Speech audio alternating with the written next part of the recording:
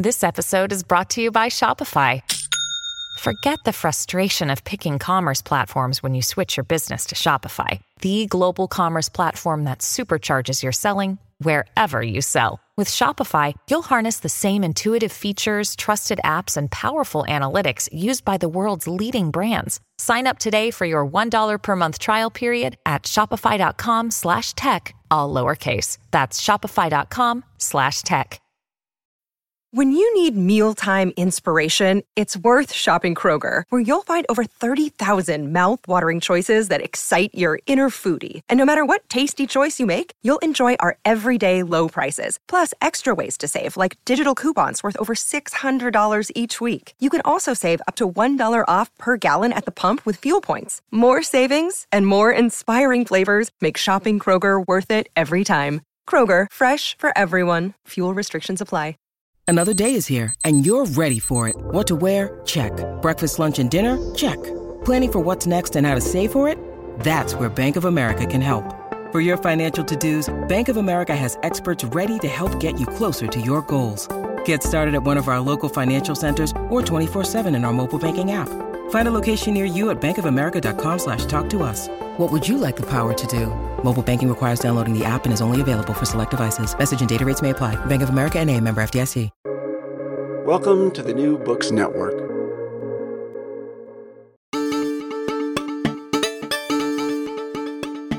Hello and welcome. I'm Brenda Nwasser, and this is New Books in Science Fiction. My guest today is Lavanya Lakshminarayan, author of The 10% Thief, a science fiction novel set in near-future Bangalore in a world focused on meritocracy. The novel was first released in South Asia to critical acclaim. It's now making its debut in the US and UK. Lavanya joins us from her home in Bangalore. Welcome.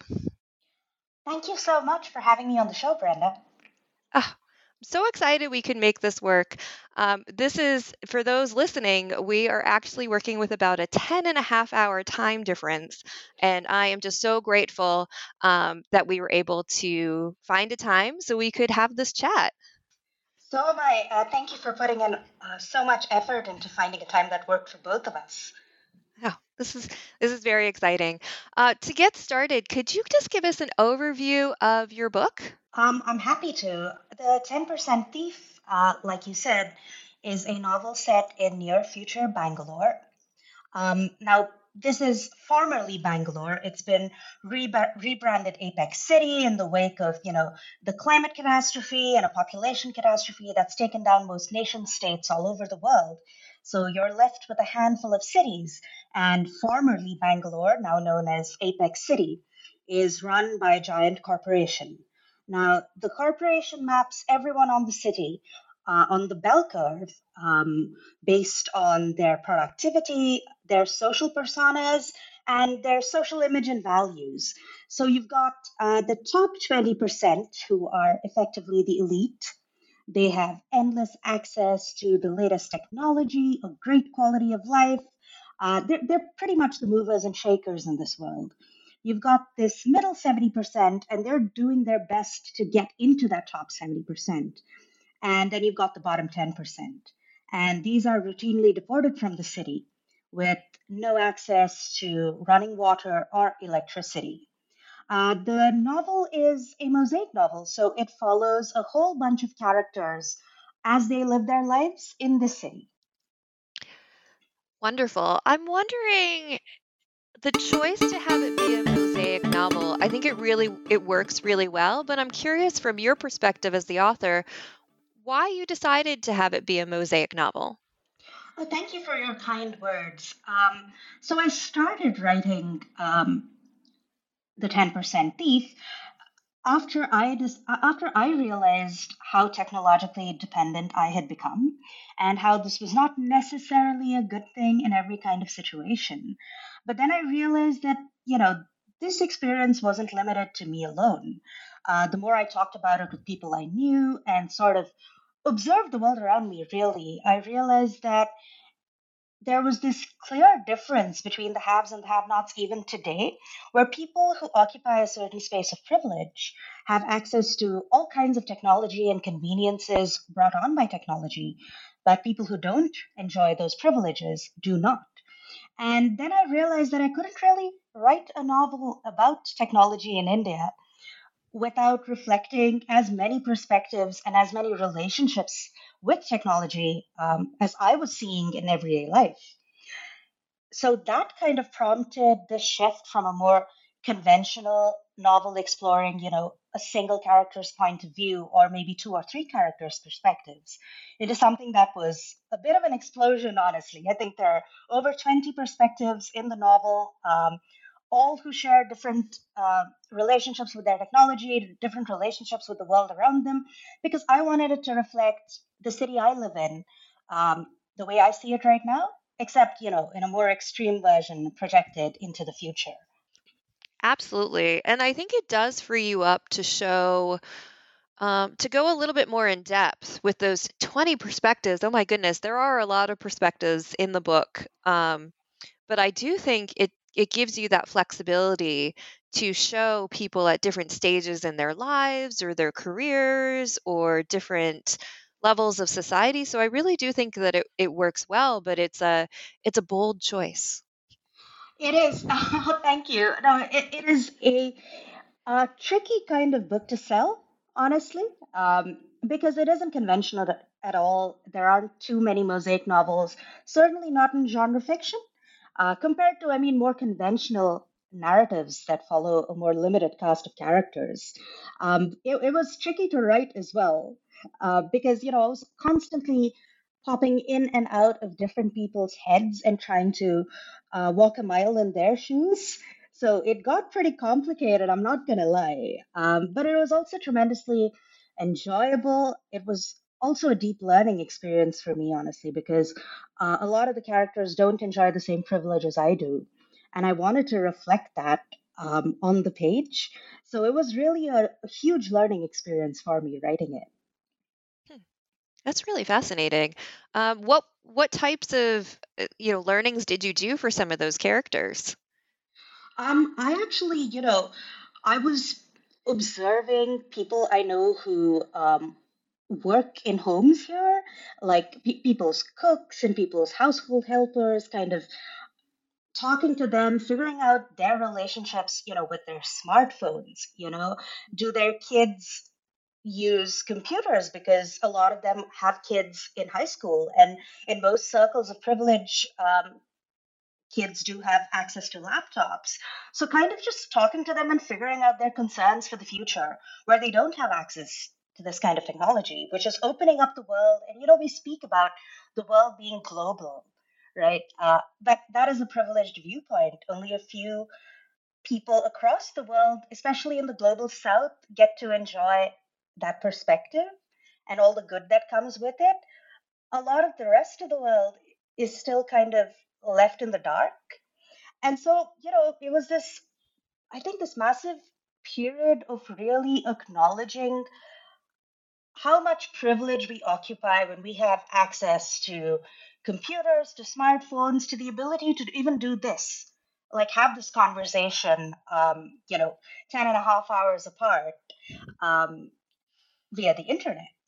It got sort of very exacerbated during the pandemic, of course, when the lines between privilege were even starker. And that was actually really heartbreaking for me because I'd written my novel prior to the pandemic. And I didn't expect that a lot of the more extreme disparities that I portray in the novel would feel so real in such an extreme way so soon. They already exist. It's just that the pandemic pushed them, you know, to the next level. No, absolutely. And I think, we can point to examples in our own life, for example, the kind of both the privileged and maybe the not so privileged of, here where I am, many things like utility bills for like electric or heat are starting to be paid online and kind of shifting away um, from being paid via paper or services where you need a smartphone. And we have, members in our elderly population who may not have a smartphone. Um, but then we have members in that more privileged members in that elderly segment that actually are using smart devices connected to their smartphones to help them age in place more gracefully. So it's really interesting that you kind of bring that up in this novel, and it may feel very far away, but we have examples, just like you were saying, just in front of us today. Absolutely. And the whole point of the novel, when I was writing it, it isn't to say that technology is evil and it's out to get us. It is just an exploration of how we work with technology, and possibly, for me at least personally, um, a kind of call to be more aware of that relationship, because technology does empower a lot of great things, including this podcast. It does bring the world closer together. Like you said, the elderly can age more on their terms. I've seen that, with simple things like with my grandmother, who does have a smartphone, and it's supremely helpful to her. At the same time, um, I know people who don't have a smartphone who, when the pandemic happened and I had to, I wasn't at my own home when it happened, and I have a lovely lady who comes and helps me with my housekeeping, and she's wonderful. But there was no way I could get her money across to her, because I used to pay her in cash before. And so I had to get her a smartphone and help her set up her online bank account, like our equivalent of Venmo. And it was so complicated.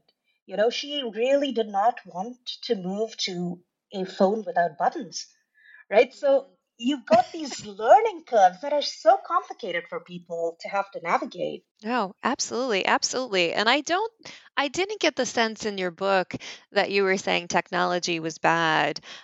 I got more of a sense of maybe some judgment towards capitalism, or over rotating on capitalism, or when capitalists are in charge of the technology we use. Yes, yes, that is actually precisely my perspective, because I think it is problematic that a lot of our technology comes to us in a very top down manner, and it's predominantly based on a certain set of aspirations or values that are propagated by people in power, right? I mean, this is the structure of capitalism. So we have things like, I don't know, right, smartphones featuring the latest upgrade to cameras or whatever, being marketed as this massive aspiration, and tons of um, purchasing power going into enabling access to that. But there's so much focus on that and so little focus on the implementation of technology where it could be most helpful. And I'm talking about, everything from climate change solutions to more simple community centered, ground up solutions that could really help local communities with the problems they face every day. There's so little of that compared to, highly, heavily marketed aspirations that we don't necessarily need. No, I think, and it's funny you say that, because I feel like we're having those similar conversations in the machine learning AI space around virtual art, right? And in Chat GPT, we're all, it's like, why are we not focusing on the things that can help us? Yeah. Instead, we've like changed this focus on something no one has actually asked for help with. Absolutely. It's exactly that. In fact, when we're doing all of this development into tools that help create AI art, who are we helping really? We're actually taking opportunities for a livelihood away from artists who dedicate thousands of hours to acquire the skills they do, while neglecting so many areas where, artificial intelligence could actually be implemented to help people live better lives. But that is another story altogether, because um, who's building artificial intelligence? That is really problematic. Um, I've read estimates that anywhere between I'm going to say 75% to 90% of the workforce working directly on AI is male. So, that, and it skews, I'm sure it skews white male. So, that creates its whole new set of problems when it comes to how AI is being developed and what viewpoints it's being trained to assimilate. And so it's kind of worms, AI altogether. I know. It is a very big can of worms. But so we've got these, these really, high level thoughts. Let's ground them in the book, because I think you have some really great examples in the book, and I think we should delve into that. I think one of the most powerful ones is when we're looking at our opening chapter with our 10% thief. So it's not a spoiler because it's the opening chapter.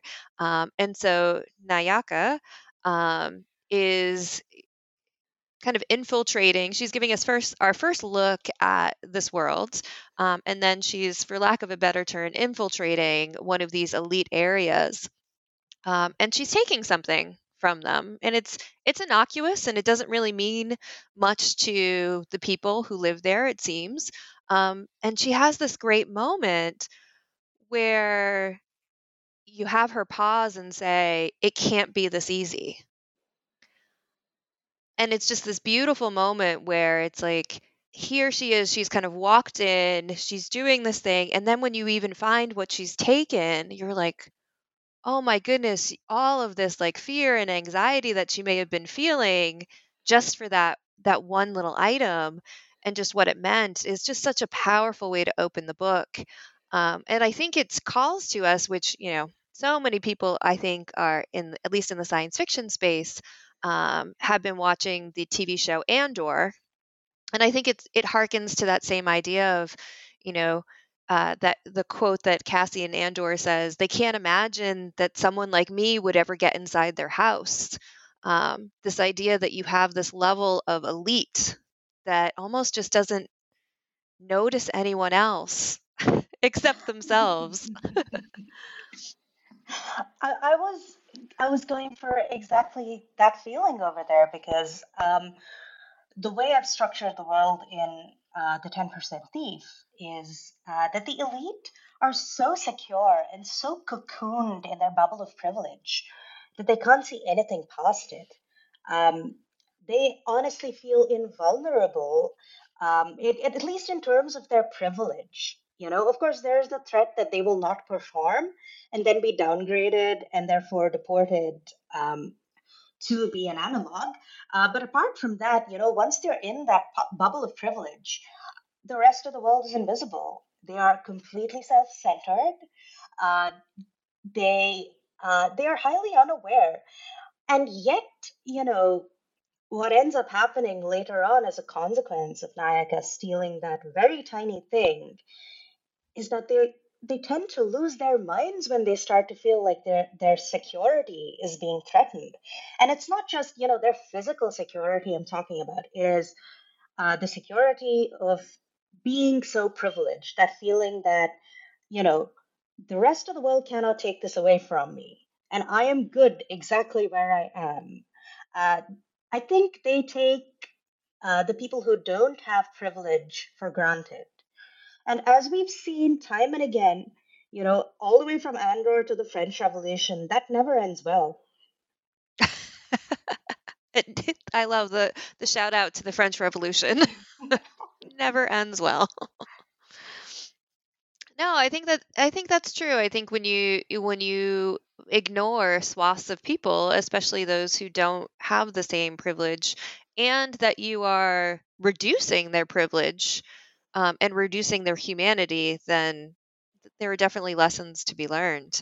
Um, I think one of the other really fascinating things about this book is how you've shown the lengths at which, um, the virtual society, because the virtual society is where they have privilege at different varying levels versus the analog society where there are zero privileges for the most part, to put it lightly. Um, just kind of the lengths that the virtuals will go through, from, all different ages, all different levels of society, just to keep that comfort and that security and that sense of like, we deserve this, we belong here. Don't be an analog. Analogs are other. Analogs are lesser. Analogs may not even be people. I think you do an interesting uh, view of that at varying levels. Can you talk a little bit about why you chose some of those touch points that you did? I'm thinking about, there's the story, Welcome to the Machine, which is a virtual school children are taken on a class trip to kind of see, and I'm using air quotes here, everyone, see the analog world. Or there's one about, kind of like an elderly nursing home type of situation, where we're seeing it at a different age and what that looks like. Could you talk about how you chose some of those different stories to include? Yeah, what you're saying kind of ties back into what I was intending to do. I feel, I felt like it was important to showcase this ultimately privileged society that convinces themselves of how much they deserve that privilege by dehumanizing and reducing the personhoods of those people who do not have privilege. So, with each of these instances, you categorically see them treating the analogs, the virtuals treating the analogs, not just as the other, but almost as if they are a not human other. Um, there are a bunch of instances. The chapter Welcome to the Machine, where these children are taken to, and I'm quoting from the book, observe the analogs in their natural habitat. That reduces them practically to objects, right? Where you can watch them, I don't know, poke them, see if they'll respond. But no, don't really poke them, because what's reiterated through the book is that they are dangerous and you don't want to upset them. So there are a whole bunch of um, negative stereotypes surrounding the analogs, as if to be not privileged is their fault because they didn't try hard enough. And that makes them not worthy of being treated like human beings. And that's what I was trying to bring out through that story where the kids go and see these analogs, right? Like, um, it's sort of like a teach them young, um, that this is what happens when you fail. You will not deserve things when you fail because you are a bad citizen, which is, it's pretty stark. But I do believe in a softer sense. This is a lot of the perspective that presently exists in the world, especially when it comes to the other, um, and the other being, any kind of other. Um, Dehumanization of them and kind of reducing them to non entities is how privilege is sustained. Similarly, in the story set in the elderly care facility, again, there is a lot of some people, with the wisdom of age, start questioning whether it's fair to have treated the analogs that way, and that doesn't go well with their overseers. It ends badly again. There's another one I'd love to draw some attention to. There's a story named Etudes. It's titled Etudes, and it's about a young girl who is adopted from analog society into virtual society. And the story begins with the person who runs the adoption home constantly referring to her as it, because, you know, she doesn't deserve personhood. She doesn't even deserve a they them pronoun. She is it. And I did that to kind of again reiterate that this is how they are looked upon, and to reflect, you know, similar things that happen in society today.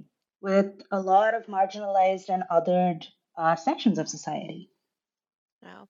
And I love that you brought up Etudes because that story in and of itself is beautiful. But then there's a story that comes later in the novel where it just shifts your entire perspective of how you feel about the home, right? And you do this quite often. You have these beautiful stories and heartbreaking stories, or funny but also terrifying stories. Um, and then you'll learn this like throwaway line in another story that just changes how you thought about it. Falling into this trap. So you as the reader are also in a privileged position and also kind of making assumptions about what you're reading. But Etudes, exactly what you were saying, how the home is referring to her as it. And then later on, I don't think this is too much of a spoiler. I'm going to say it. But later on, we find out that there is actually a child rearing group, and that they are thinking of of these children, trying to get them adopted into a better life. So it just changes. It just breaks your heart that they are doing this and treating these children this way, but in their minds, it's because they're trying to give them opportunity. Oh, so heartbreaking. Um, I'm sorry. I, I'm tearing up just thinking about it because I was like, oh, those are terrible people. And then I'm like, oh no, they're not. Oh. I think they're doing the best they can because I find, a lot of the time the price of sitting in or preparing somebody to contend with a world that is going to be unfair to them, that is a heavy price to pay, and that poor child rearing tribe pays that price pretty badly. Yeah, that was yeah. Thanks for that. And it was also, but you turn the tables on the reader too, and I think that's important as well because I think for many of us who are reading this book, we have the privilege to take the time to read a book first and foremost. So I think that it's safe to say that many folks who are going to be reading this are going to be reading from a position of some type of privilege, maybe not all the privilege, but some type of privilege. And so I think it's very fair for you to turn the tables on us as the reader. Oh my goodness. You have so many great places of prose. I'm not going to spoil any for anyone, but just you had really great little moments that in other books would be throwaways, but you're so careful with your language that they do give you such a gut punch, just like that one. So that's Thank you. Thank you so much. you're welcome. You're welcome. Let's see. Uh Oh, I have a question for you, and this comes from I'm not very familiar with Bangalore, and you do reference some of the buildings, or there's not much that remains, as you mentioned. This is a more of a far future. Not much of it remains, but there are some places where you talk about buildings or places. Could you talk a little bit more about if readers were interested in kind of doing some research, if they were able to, like, what are they known as today, or how could we learn more?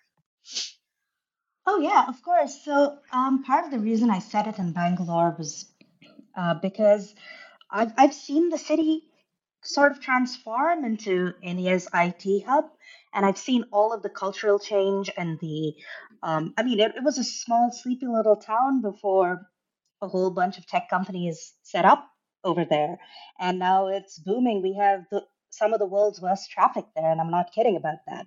Huh. So I wanted to make sure there were some touch points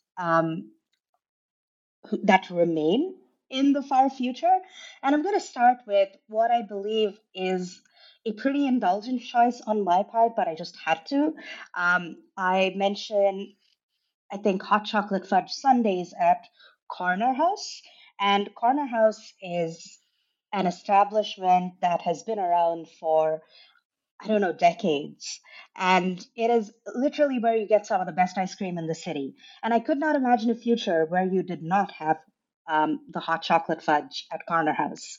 So that is, if anyone's ever visiting Bangalore, I recommend that. But other things that come in on a more serious note, I mentioned at some point that an excavation has dug up a a pillar built by Kempe Gowda. Now, Kempe Gowda is historically supposed to have been the founder of the city of Bangalore. And he actually did indeed sort of erect these four um, towers in four corners. And, he said very prophetically, some would believe, that the minute the city expands beyond these limits, it will collapse. Now, the city's gone way beyond those limits already. And I wanted to kind of just throw that in as a little Easter egg for people familiar with the history of Bangalore, because it gives us a lot to think about in terms of how the city has expanded and what kind of issues that has caused, everything from water shortages to high levels of pollution and shrinking green spaces. So I threw that in there. There are also a few more references. Mint Square is very real. It's in what was once the heart of the city. Um, the other things that are also very real are some of the statues I bring in of Queen Victoria, and I think there's a statue of the Wadayar kings, and they were, historically kings of the region that contained Bangalore.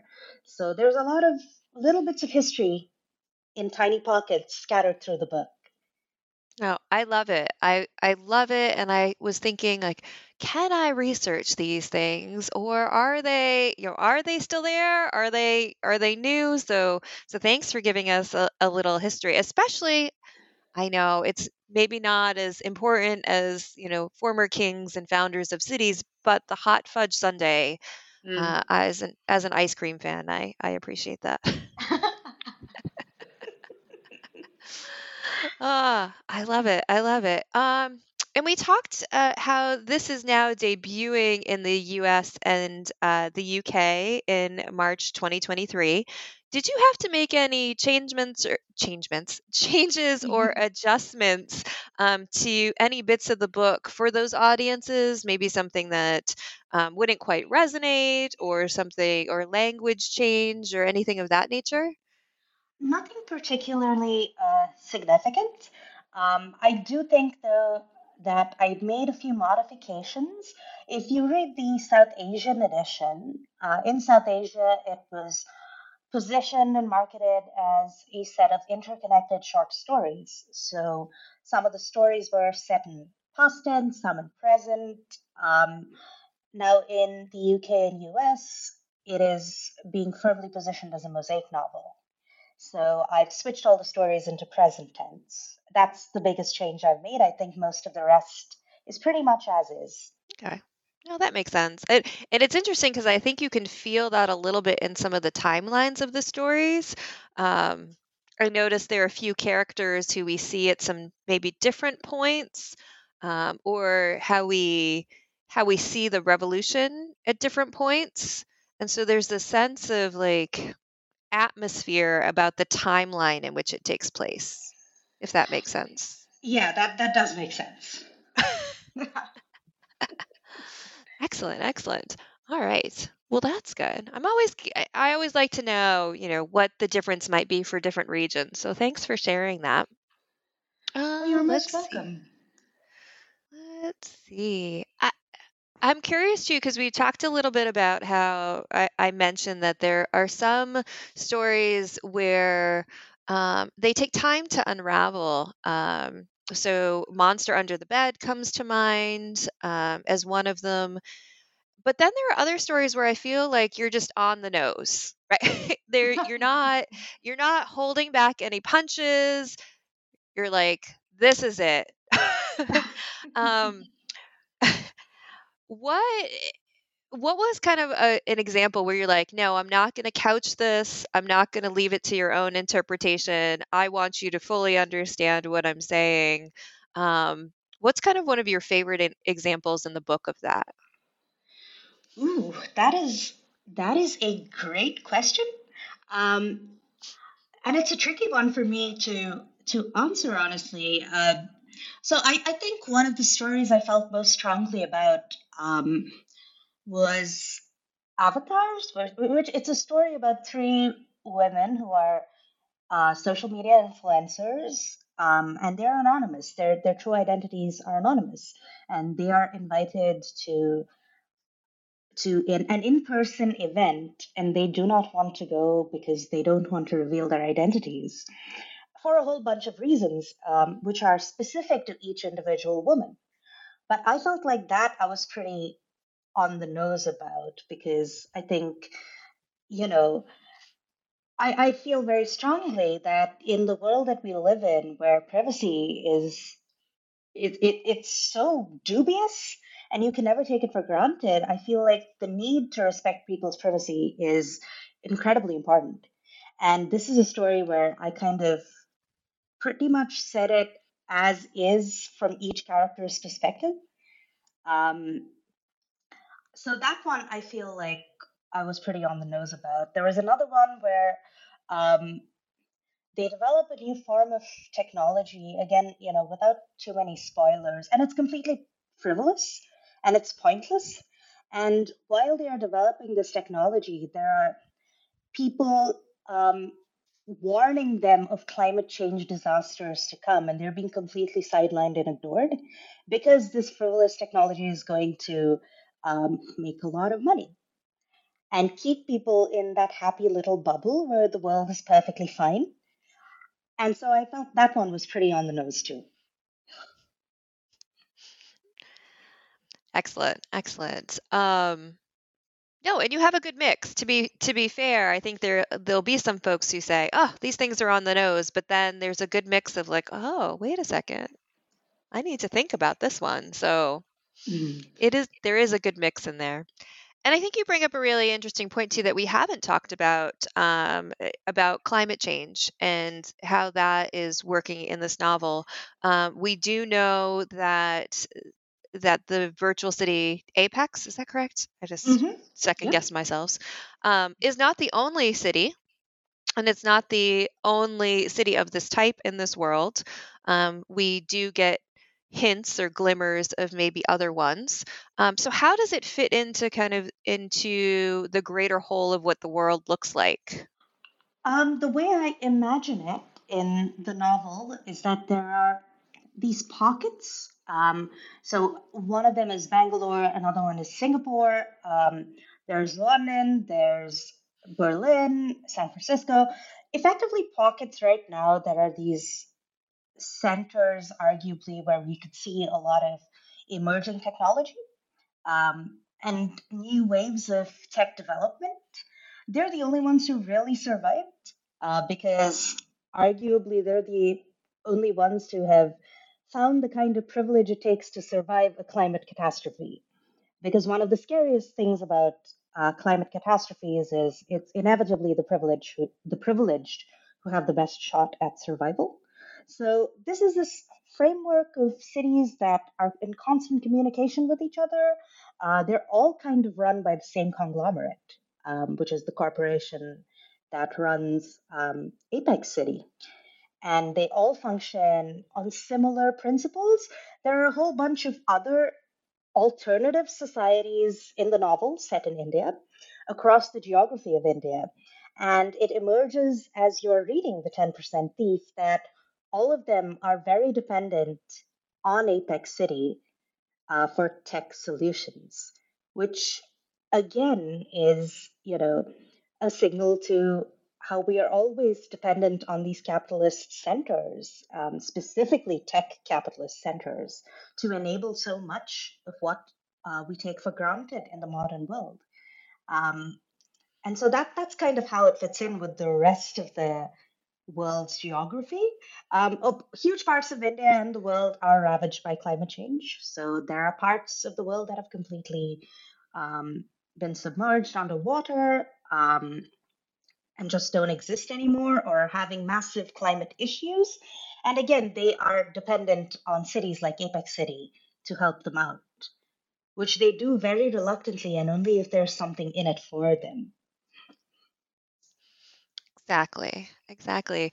Did you ever do a map of what the world looked like in this, post-climate catastrophe? I did, and I'm not a particularly good artist, so it was like a bunch of block diagrams with like color pencil shading. But yes, there is a map. There is a map in my notes. Oh, I love it. I love it. I'm always a fan of maps, and even if they just exist, it brings me joy. This is my shout out to publishers. If an author has done a map, just include it in the book. We Make want it more better. maps. Make it better first, though. Yeah, I mean, okay, let's give yourself some credit. I'm sure it's a good map, but I do think science fiction needs more maps. We should stop limiting ourselves to fantasy, science fiction, more I agree. maps. Full I stop. agree. I love maps. Exactly. Everyone loves maps, so we need to put them in there. Okay, let's see. Uh, I was going to go back to something you just said. I think the idea that the tech centers or the tech centers, we'll go with tech centers, are the ones that survive is also an interesting differentiator from a lot of even cyberpunk science fiction, where we tend to just think of major cities. But to your point, the technological centers of today are a little bit different than major cities. Berlin being a perfect example of that. They've been more up and coming in the past decade, and some folks may not think of them in terms of, a major world player in terms of a major city that would survive a climate catastrophe. Yeah, I did want to do that very intentionally, because I wanted to talk about places where there's possibly just enough tech lurking, um, as opposed to the great historically romantic cities of the world, places where there might just be tech around because there are massive startup economies. And I feel like the best bet to surviving catastrophe might come from the initiative that it takes to create a startup, but not necessarily the way startups are structured right now, where they're more focused on profit by and large. But I feel like if you took the kind of energy that it takes to create a startup and invested it in looking for solutions to really make the world a better place, and not in the way tech bros think it makes the world a better place, really addressing local concerns, I think there's potential there. So, not everything that the people who run these cities did has necessarily been bad in the past. That's also something I wanted to bring in because if they've survived climate change, they did a few things right. It's just that they then established themselves into a capitalist system of power, and that's when things went really wrong. Isn't that the tagline for so many things? And Yes. that's and that's when things went really wrong. It just reminds me of Avatar: The Last Airbender, and everything changed the day the Fire Nation attacked. It's just, capitalism, Fire Nation, same thing. Yeah. Uh, Yeah. all right. Well, we are coming up to a close, so I would love to hear, and I'm sure our listeners would love to hear, what's next? What are you working on next? What can we find? Obviously, this interview actually comes out a little bit before the UK and US release of the book, but once we all devour that, what's up next for you? I am working on my next book. Um, I don't have a release date for it yet, but it will be out with Solaris again. Um, so this is a novel that explores the future of food, and kind of I've set it in a very different kind of future, a slightly more hopeful one.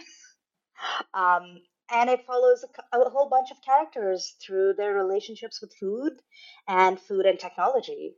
And I'm very excited about it. I am very excited about that too. I think you've hit upon something that many people in science fiction and fantasy want to hear about is the future of food and our relationship with food. So, yes. If you could just finish writing that so we could have that, I'm doing my best. If we could have that in time for the holidays, that would be wonderful. I know that's not how book publishing works, but we can dream, right? I'll have a chat with my editor and see what we can do. I appreciate that. Thank you. Oh my goodness. Well, thank you so much. This has been so wonderful to have you on New Books in Science Fiction. Again, I am so grateful that we were able to make this happen. Thank you for having me. This has been such a wonderful conversation, and I'm so glad we could make it work. Excellent. I have been speaking with Lavanya Lakshminarayan. Hopefully that was right. We had a whole conversation on this. So hopefully, how was that? Was that okay? Good. That was good. Okay, perfect. Actually, why don't you pronounce it too, just so everyone can hear the difference in how it should be pronounced? Lavanya Lakshminarayan. Excellent. Thank you. So, listeners, please don't judge me too harshly. Anyway, she is the author of The 10% Thief, which comes out in late March 2023 for both the UK and the US from Solaris. If you've enjoyed today's chat, I invite you to subscribe to be the first to know about new books in science fiction. I'm Brenda Nwuezer, host of this week's episode. Our theme music was composed by Michael Aaron of QuiverNYC.com. Rob Wolf edits the show. Marshall Poe is the editor and founder of the New Books Network, with Leanne Wilson as co-editor. Thank you so much for listening, and take care.